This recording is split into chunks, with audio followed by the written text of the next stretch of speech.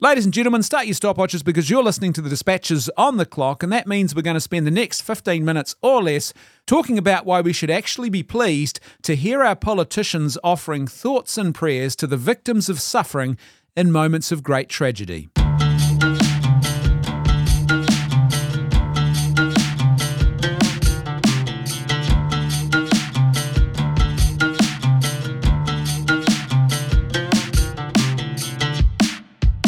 So last week here in New Zealand, we had a tragic fire at a place called the Loafers Lodge in Wellington. It's a hostel/boarding house, and that fire, which was actually an act of arson, has killed at least 5 or 6 people. We don't know the exact number of deaths as of the time of recording this podcast, but it was a very tragic event and quite a shocking event, because at the time, as these events were unfolding and in the hours and the sort of 24 hours, 48 hours or so afterwards, it wasn't exactly clear how many people had lost their lives, and it actually looked initially like a lot more people would be named as the victims of this fire. So, as you can imagine, a very serious moment of public tragedy. Christopher Luxon, the leader of the opposition party, appeared in the media when addressing this particular incident and said that his thoughts and prayers went out to the victims and to their families. Now, he was immediately set upon by a rabid mob who just tore strips off him for saying this. Ironically, the Deputy Prime Minister, Carmel Sepuloni, had also tweeted that exact same sentiment herself earlier that morning, but they didn't attack her. So this whole thing definitely reeked of tribalism. But what this was a reminder of this cynical, toxic trend that we have in our society now to ridicule and condemn anybody who talks about offering their thoughts and prayers to the victims of tragedy in moments of great suffering and crisis like this. I think the people who criticise in this way, they are flat out wrong, and they have not actually stopped, I think, to consider the implications of what they're saying and what their position actually represents and why it is so deficient. To contemplate the suffering and hardships of others and to offer a prayer for the suffering and hardships of others is actually the least that we can do for people when they are in these sorts of situations. It is actually a good and natural instinct. And so when people attack a good and natural instinct in the human person, we should always be very, very wary about their motivations. To pray for those who suffer is actually the first step towards other actions. Now, I know it is this sort of ill-considered atheist contempt for religious belief leads people to say really stupid things like prayers don't work, praying doesn't work, it doesn't fix anything, but they're flat out wrong. You see, to pray for those who suffer is actually the first step in an important chain of events that should follow on after that. But if I don't actually take that first and very important step of contemplating and praying for people who are suffering and who are in crisis, then I'm actually probably showing indifference to those people who are the victims of this, and I am almost certainly less likely to take concrete actions beyond prayers and contemplation of their situation. Now, you might be tempted to think, but Brendan, aren't you actually indifferent if you just fob people off by saying, my thoughts and prayers are with you? If that's insincere, then yes, you are actually also being indifferent in that situation too. But there's actually more than one way you can be indifferent. So one way would be to say my thoughts and prayers are with you and to be completely insincere about that and to have no real contemplation of the suffering and to not actually really pray for those people. It's just a slogan right at that point, and that is indifference. But you can also be indifference by not contemplating and praying for the suffering of people who suffer. That's also an act of indifference. And here's another really important point. Actions can also be insincere and indifferent.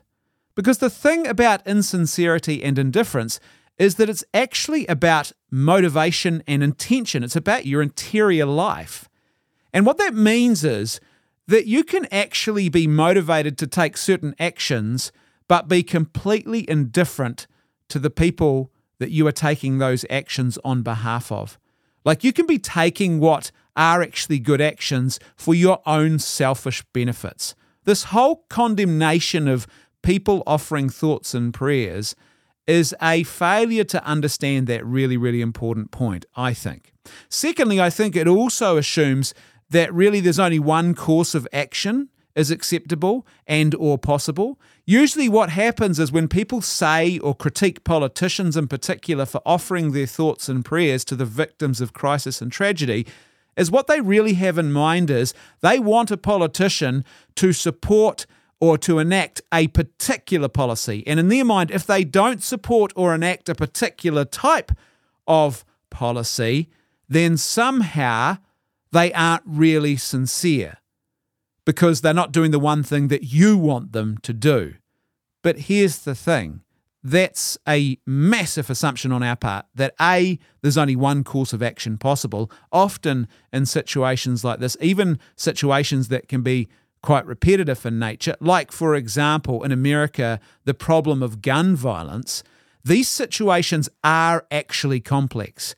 So I'm not really interested in people from either side of that particular debate who want to apply simplistic one-size-fits-all and usually very sloganistic type responses to the problem of gun violence in America. It is a complex situation. I would suggest to you that what it actually requires is a slow, patient, really well thought out and long-term series of reforms in different aspects of American society, culture, and law. And I would suggest to you that often the progressive side in particular can be quite reactionary in nature, and they just assume that only one course of action is possible. They assume that it's a very simplistic situation, and that's often why I think people will critique and attack politicians in very toxic ways for offering thoughts and prayers to the victims of a crisis or a moment of suffering, like in this case, for example, gun violence.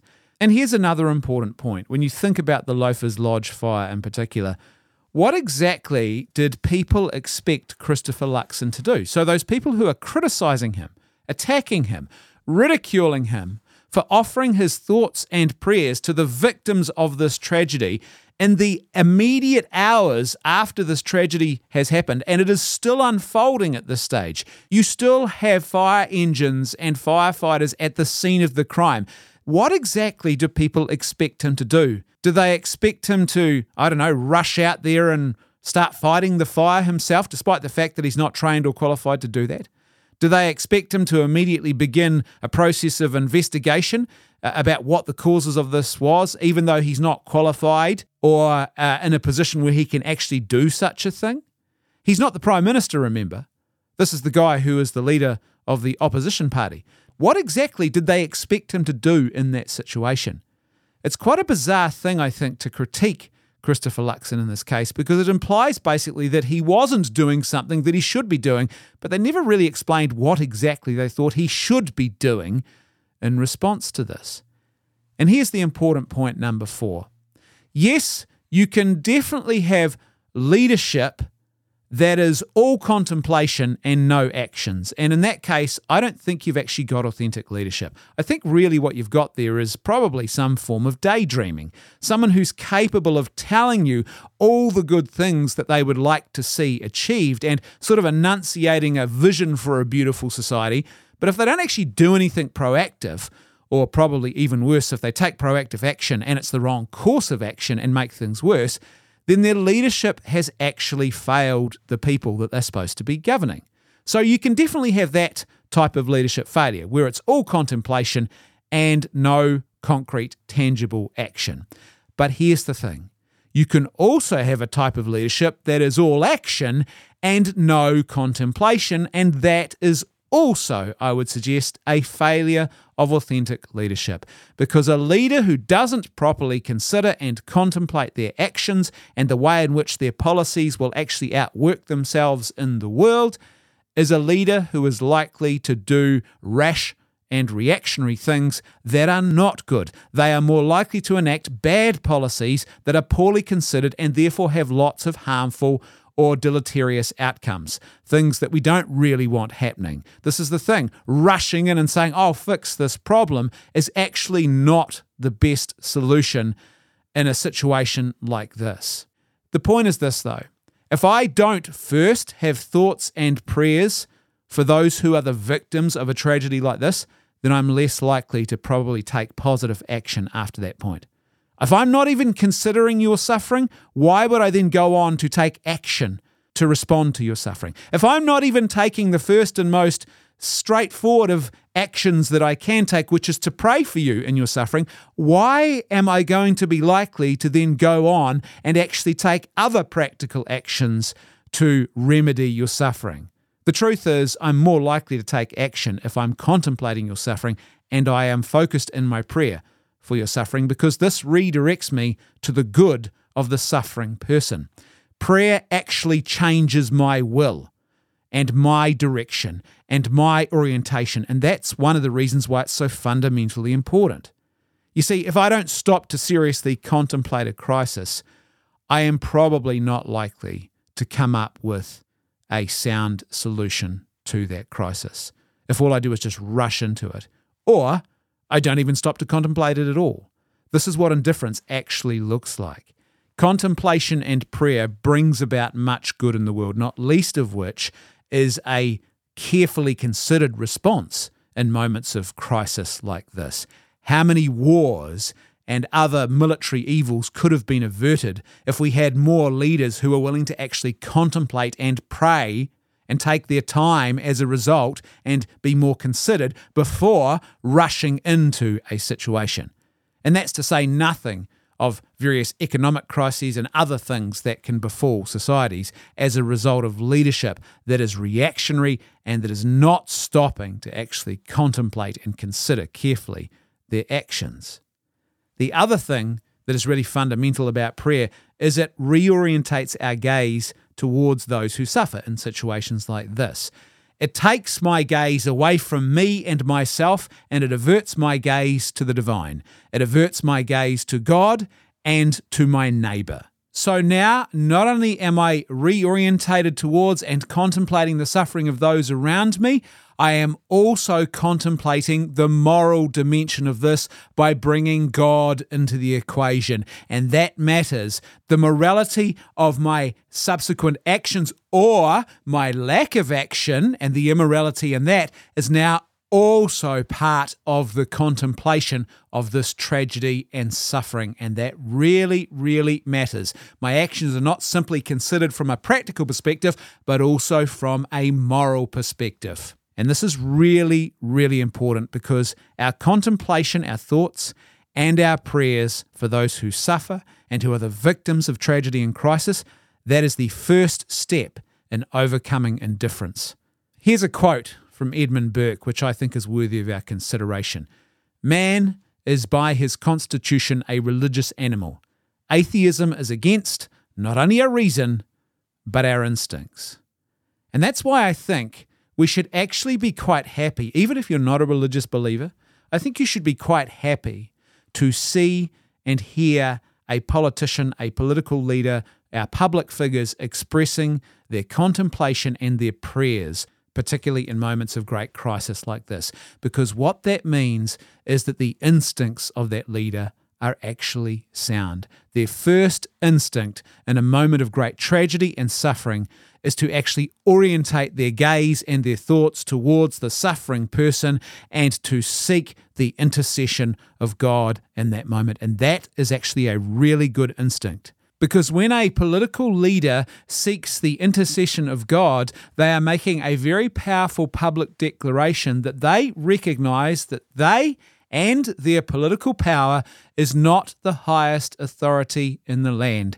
And there might be a need to stop, to contemplate, and to look beyond ourselves to actually meaningfully engage with and bring peace and justice into situations of great tragedy and suffering.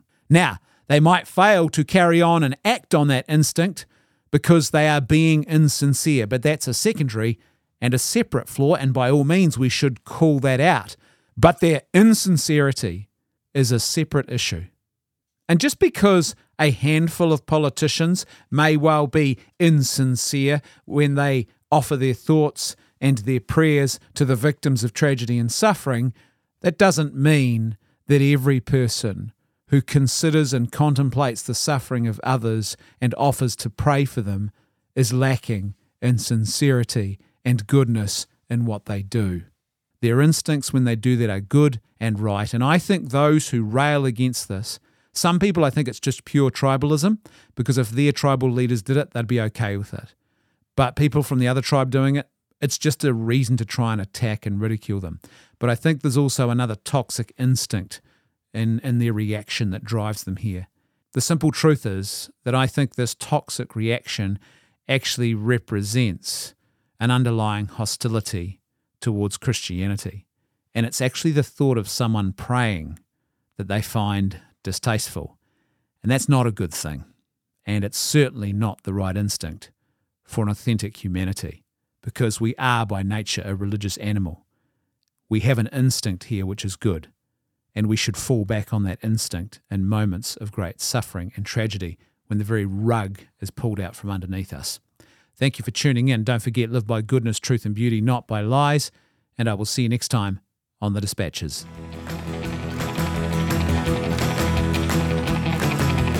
On the Clock is brought to you by Left Foot Media. Support our important independent media work at patreon.com/Left Foot Media with just $5 or more per month, and you'll receive exclusive access to our full-length, patrons-only episode of the Dispatches podcast every single week. That's patreon.com/Left Foot Media. Link is in the show notes.